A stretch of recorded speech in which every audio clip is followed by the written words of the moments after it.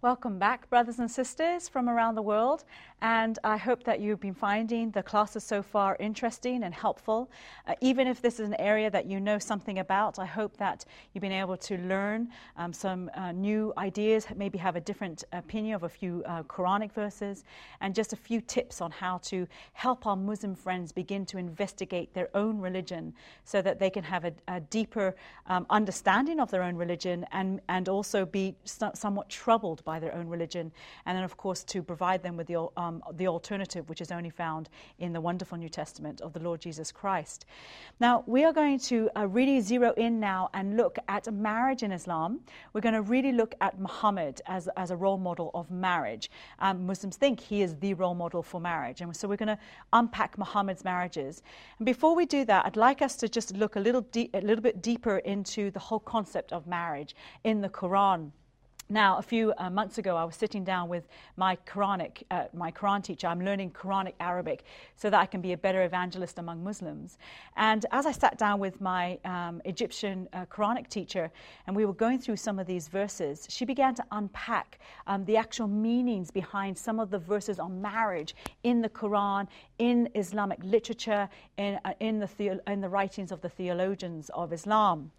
And there's a very interesting word that you will hear bandied around in all the Islamic literature when it comes to marriage. And the term that's often used is nikah. But what most people don't realize about this term is that it has connotations to it that, whilst there is some truth to them, actually becomes a little bit troubling. So let me explain. There's two words that could be, well, it's probably more than two words, but there's two main words that could be used in the Arabic when it comes to marriage. The two words that often used is either nikah or zawaj. Those are the two Arabic terms that could be used. And the Quran more often than not uses nikah. You might think, oh, well, Muslims say that's marriage. But actually, and it's going to get a bit crude here, this is not me, this is what the term means. In English, and I'm not going to say the word on air, but in English, the term is the F word. That's just, I hope you understand what I'm saying by that. In English, it is a very sexualized word, but it is a crude sexualized word, and it is not a word that would really encompass all that marriage is about. And so a lot of people don't understand that when Muslims, deep down in their minds and in their psyche, when they're talking about marriage, it is actually really only talking about one area of marriage. And it isn't just talking about an area of marriage that even the Bible would say is a beautiful part of marriage, which is the whole intimacy between a husband and wife, the sexual intimacy. It is actually talking about almost a crude way of looking at that whole side of marriage. It is a crude, it is a cheap way to look at marriage. And it's always for the man, for the woman, to F the woman, and that is in its crudest form what it means. So it can be quite hard to raise this with your Muslim friends, but I think you need to work it through with them. I think it's so important for Muslims to understand that even the terms that they use when it comes to marriage and it comes to one of the building blocks of family and society has this connotation that can be so unhelpful and unhealthy for a good, strong, intimate marriage. So let me give you two examples. In Surah 4:3, and we've already looked at Surah 4:3, it says this: if you fear that you shall be able to deal not be able to deal justly with the orphans, marry, and the term is nikah. So that's the word that is in English, the F word. Nikah women of your choice, 2, 3, or 4. What about Surah 33:53? And when you ask, and it's talking about Muhammad's wives, for anything you want, ask them from before a screen or behind a screen. That makes it greater purity for their hearts and your hearts. So it's the idea that you can't be pure just when you're in the presence of a woman, and especially with Muhammad's wives, they had to ask from behind a screen. And so this is the ideas of gender segregation. And it says, nor is it right for you that you should anoint Allah's messenger, or that you should marry, and the term is nikah, again, that word. You should not marry his wives after him at any time. So it's just a very troubling view of again, man and woman and marriage, even down to this most private part of marriage. And you compare that whole almost sexualized way of how men and women are supposed to interact. And of course, this is outside of marriage. Men and women are kept separate just because they're trying to protect people from any sort of sexual temptation. Now, I'm all for that, to protect ourselves against sexual temptation. But the point I'm making here is that in the whole society of Islamic life, if you look at the Muslim world or countries where there's a majority Muslim population, you will see on the whole a lot more gender segregation. And when Islamic law and the Quran is really implemented, you will see a gender segregation. Men and women are separated. And it's all to do with this whole point, that the idea that man and woman cannot possibly be in the same room without there being some sort of sexual tension. That's the opposite of the Bible. The Bible clearly says in 1 Timothy 5 verse 2 that we are to treat men, I'm to treat them as my brothers, and I'm to treat men as my brothers, and men are to treat me as their sister. And that's how the Bible tells us. We are to be a family together. We are a family. We are the eternal family together. And it's very important as Christians we see that. That's just not a concept in Islamic terms. But it doesn't just start with those outside of the marriage. It's even within the marriage. Everything is seen in a purely sexualized manner. And it can be quite troubling when you begin to investigate this whole area and unpack the meanings behind the very words that Muslims use all the time in their write-ups and their theology on this important topic. So we saw in previous programs that Muhammad is considered the role model of all time. We saw that whatever Muhammad and Allah choose, we have no choice in the matter, Surah 33. We saw that if you have to obey Muhammad and you have to obey Allah, it's like Muhammad and Allah are on the same level. It's almost as if Muhammad is divine. So we're now going to look at Muhammad himself. We're going to look at Muhammad's interactions with women.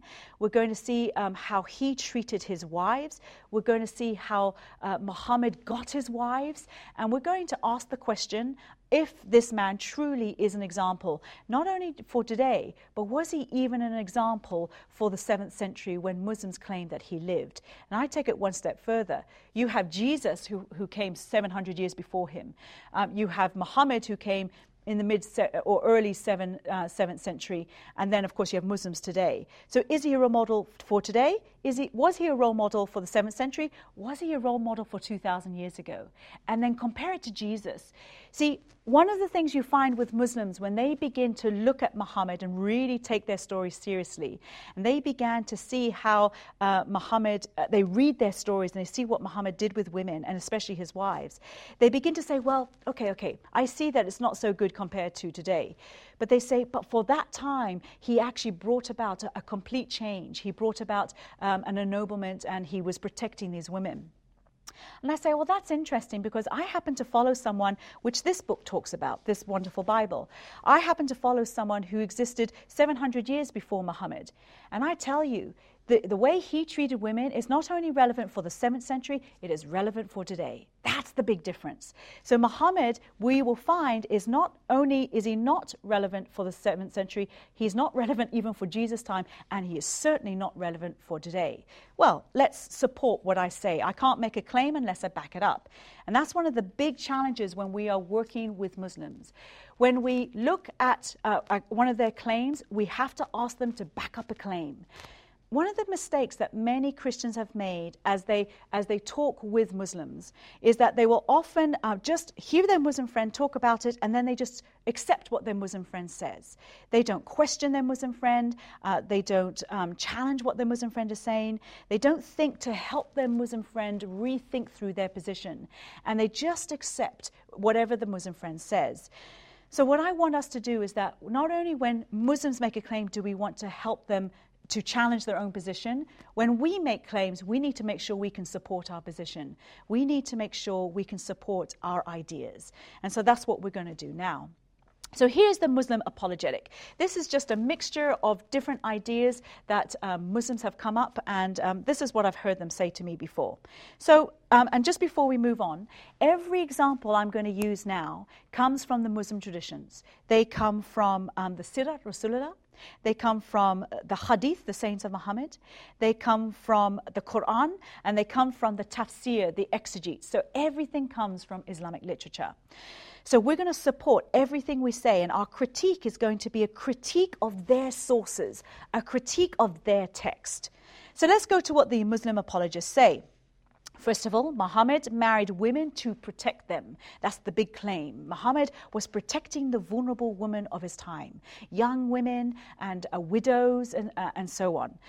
And then he married them to form alliances. So he wasn't a lustful man, he was forming alliances. And this is one of the main reasons for his marriages. It was forming alliances with neighbors, neighboring tribes, with the people that they were coming into contact with. Of course, in the stories about his marriages, in the modern day stories of his marriages, they will leave out the fact that they were at war with the tribes. The reason they had to do alliances was because they were trying to appease each other, or they controlled a tribe, and then the tribe gave their daughters to Muhammad when they came in and took control of a tribe. More of that in a minute. They say he was not an overly lustful man. He was a good man. He was a pure man. He sought to bring about the emancipation of woman.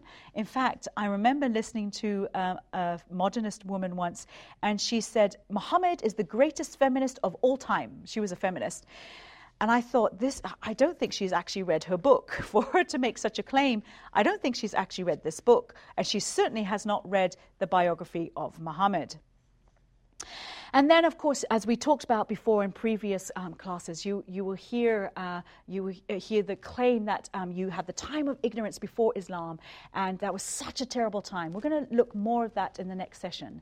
We have the time of ignorance, and then you move into the time of Islam, the Rashidun period, the golden period of Islam, from Muhammad and then the four rightly golden caliphs, rightly guided caliphs, and you will see how he brought about this wonderful ennoblement of woman. So I listened to what they say, and then I thought, okay, let's look at his wives. Well, there are two wives that are put up on a pedestal. The first one is Khadija. She is the first wife. Then you have Aisha. She is his youngest wife. She is the wife that he married her when she was 6 or 7, and then consummated it when she was 9. They are put up as the women to emulate, the women that show this ennoblement of woman. And I say, oh, that's very interesting that you choose Khadija. Khadija is that first wife. Then I'll say to my Muslim friend when they mention Khadija, I say, okay, wasn't Khadija pre-Islamic? Didn't Khadija come before Islam? Wasn't she the wife that he had who was much older than him? She was a businesswoman. She had a caravan.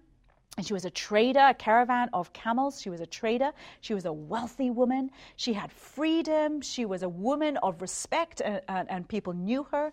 And she was his boss. She was Muhammad's boss, and much older than him. And he married her. And when he was married to her, he didn't look at any other woman. He didn't marry any other woman. It was almost as if he was under her authority. But she was the kind of woman that we see in pre-Islamic times. Now, I'm not going to say any more about that in this session. We're going to do that in the next one. But just hold that thought. But the first thing I say to Muslims, Khadija represents the pre-Islamic woman, not the woman of Islam. And some more progressive Muslim women will actually admit, Fatima Munisi, Leila Ahmad, these are Arabists who are critical of their own historical tradition, and they say, and they admit that actually the scenario that Muslims make of the time before Islam is not as bad as Muslims try to make out. And Khadija doesn't necessarily represent the kind of woman that Islam has made woman today. In fact, Aisha is more like the kind of woman that Islam made today. When Aisha was brought into Muhammad's family after Khadija died, Aisha was the young girl, as we've already said. Aisha was one of the first wives, and it seems that when Khadija died, Muhammad quickly married, in fairly quick succession, quite a lot of women, and they were mostly young. All of them were young, apart from one or two, and I'll explain that in a minute.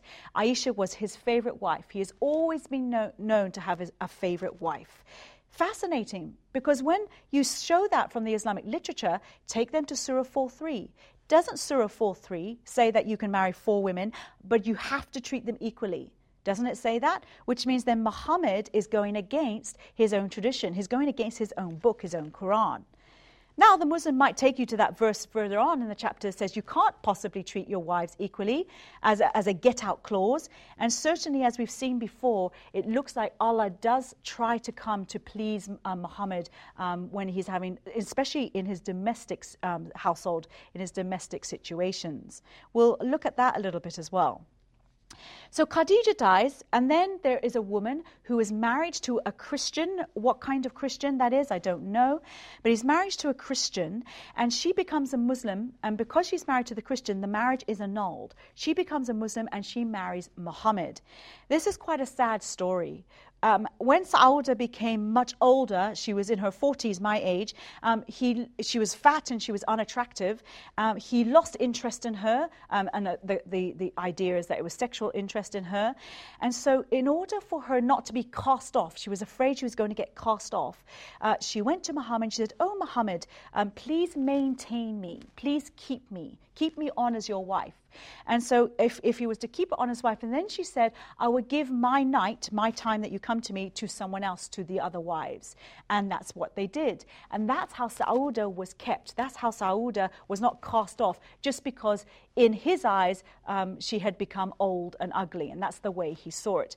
Compare that with Christian marriage. Compare that with what both the Old and New Testament say, how it is lifelong faithfulness and how you see beauty in the other, even if you're not in your prime when you were much younger. You see the beauty and the maturity grow as you get older in good Christian marriage. So it's a total different concept of what marriage, love, and attractiveness and all that all means. So Aisha, this is a troubling story. Many people have heard of Aisha. And there's all sorts of strange stories about. There's a story of where in Sahih Bukhari, where she was playing with her dolls, and she was very afraid, and Muhammad came to take her for the marriage, and she was afraid and she was crying, and it looked like she was almost having a sort of an attack of some sort if you read between the lines. And that's something you must do when you read the traditions of Islam. Every time you pick up the hadith, the sayings of Muhammad, read between the lines. There is so much information left unsaid, but it's profound when you begin to see what was happening behind the scenes in the lives of Muhammad's family. Deeply troubling when it comes to his wives and the whole domestic situation of Muhammad. Now, there's a very disturbing, very troubling hadith, Sahih Muslim, volume 8, that says the Muslims are talking to Muhammad about who to marry using the nikah word. And he often had very deep conversations on these issues with his companions.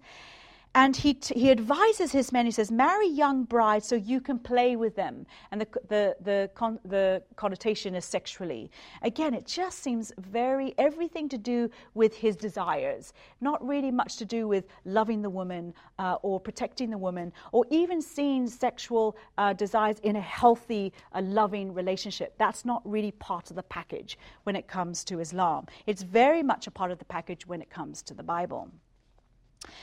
There's a very troubling verse in the Quran, and that is in Surah 66. In Surah 65, verse 4.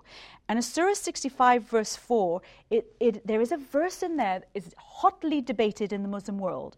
But it talks about prepubescent girls who have not started their menstruation. And again, I apologize for getting gritty, but we need to talk about these things to really understand how Islam views women and so on. And so there's these prepubescent girls, and it seems to imply that women who have not started their menstruation, or girls who have not started their menstruation, can be married. There's a debate in Muslim circles about that. However, in Saudi Arabia, in 2012, so that's not very long ago, in 2012 in Saudi Arabia, you find one of the top clerics of the land said and made the ruling that you can marry girls in the cradle. However, you can't sleep with them yet, but you are then allowed to actually sleep with them the point of when she can bear your weight. Then you can sleep with her. That could be quite a young girl. That could be a child. And so that's in Saudi Arabia just in the last few years. Very, very troubling. Then you have this little girl, Aisha. She's 9 years old when he consummates the marriage. And you see stories of her watching as Muhammad began to add more wives to his basically harem. And he adds all these wives to his family.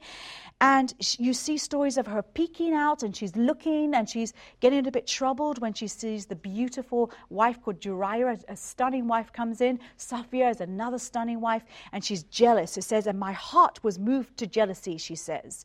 And so there's all sorts of troubling emotional issues going in the lives and the hearts of these young women that Muhammad is adding to his brood of women, his group of women. Then there's more women, and I'm not going to go through every one, but I just want to pull out some of the main ones. You have Hafsa, who apparently was the one who received the Quran under Uthman, and then she put it under her bed for some reason. Most Muslims wouldn't do that today.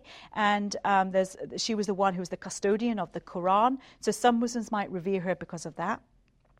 You have a couple of ladies called Zainab, and we talked about earlier of Zainab, who was his adopted son, Zayed's son, that was his son, his adopted son's wife. And of course, Allah came and helped the son to divorce the wife, and then helped Muhammad to then marry the wife. And that's quite a troubling story that we've already looked at in Surah 33. Here's a really troubling story of Rehana. Rehana was a Jewess. She was probably 15. She was quite young. And this was part of the raid against Banu Qurayza. And as an aside, when you read the stories of Muhammad, when you read the biographies of Muhammad, you will see that one of the biographies, this is Al-Waqidi's biography. So you have Ibn Hisham, and then you have Al-Waqidi that came a bit later. And Al-Waqidi's biography is called the Maghazi, the raids. That's what it means. It means raids or raider. So Muhammad is the raider. Muhammad is moving into these tribes, and as he moves into the tribes with his men, him and his men are discussing what they can do with these women that they have captured. They're discussing if they should sleep with these women or if they should leave them. And there's one story where they're thinking, oh, well, the husbands are around, should we really do this? And then always discussing with Muhammad what's the right thing to do.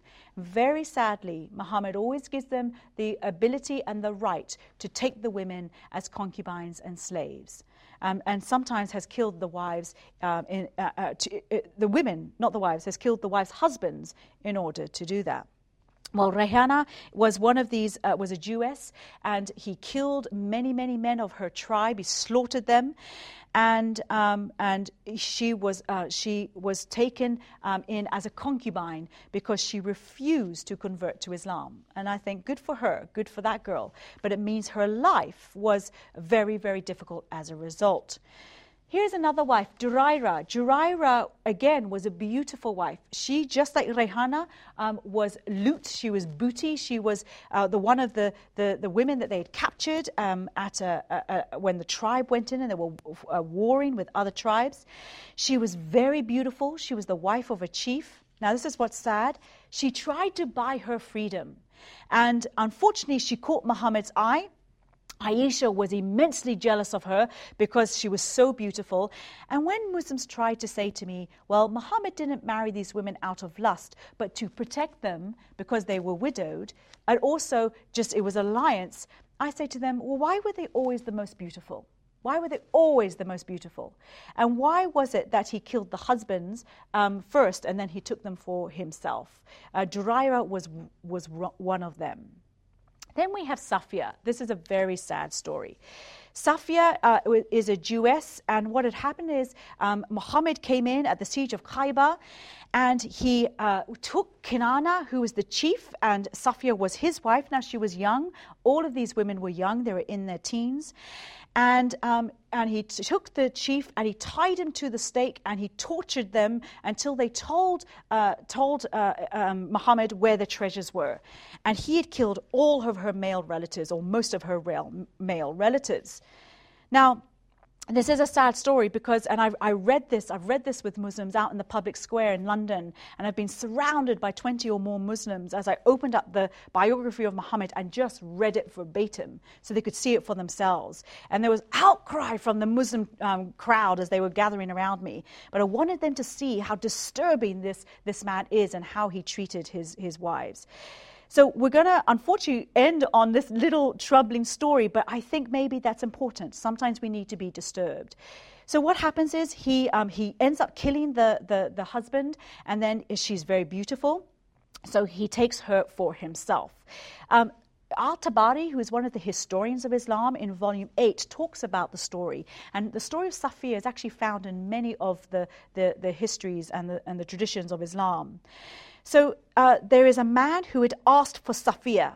He said, Daya had asked the messenger for Safiya when the Prophet chose her for himself. So the men have come in, they've taken the women as loot, they've owned them now, they're slaves, and they're choosing which woman they want. Daya wanted her, but then Muhammad saw her and he wanted her instead. So the apostle traded for Safiya by giving Dia her 2 cousins. So Safiya was captured, 2 other female cousins were captured, and then Muhammad then takes Safiya and gives Dia the 2 women to replace in trade for her. This is a slave trade. This is the slave trade. Muhammad is practicing it here. And it says the women of Khaybar were distributed all among the Muslims. So it's just practice in the early years of Islam. Then he says Muhammad turns to Safiya and he says, if you choose Islam, then you can be freed. You'll be emancipated, or manumated is the word that's used in Islamic texts. Manumated does not mean freedom, folks. Manumated means you're still under his power, but you're obviously not a slave. And so she accepted to turn to Islam, and she became a wife instead, not just a concubine. So her treatment was a little bit easier. But read between the lines of this story. I'm just going to read this story to you. And it's from Al-Waqidi. And this is the story. When the messenger of God, what had happened is he'd taken Safiya and then he went into the tent and he consummated the marriage that night. So this is the next morning. When the messenger of God set out the next morning, Abu Ayyub, one of his companions, pronounced takbir, is just a cry of praise. And the Prophet said, "What is the matter, O Abu Ayyub?" He replied, "O messenger of God, you entered with this girl and you had killed her father, brothers, uncle, husband, and generally all of her relatives. And I feared that she would kill you." And the messenger of God laughed and spoke kind words to him. Can you read between the lines? This man, the friend of Muhammad, thought he was going to be dead by the morning because of what he had done to her family. Now, when a Muslim comes to you and says that Muhammad protected the widows and he protected the orphans and he took the women as a way of ennobling them and emancipating them, it is not upheld at all in the traditions of Islam. And all you have to do, folks, you open up the biography, you open up the hadith, and you just let the Muslim friend read it for themselves. And then they will see what Islam really does to women.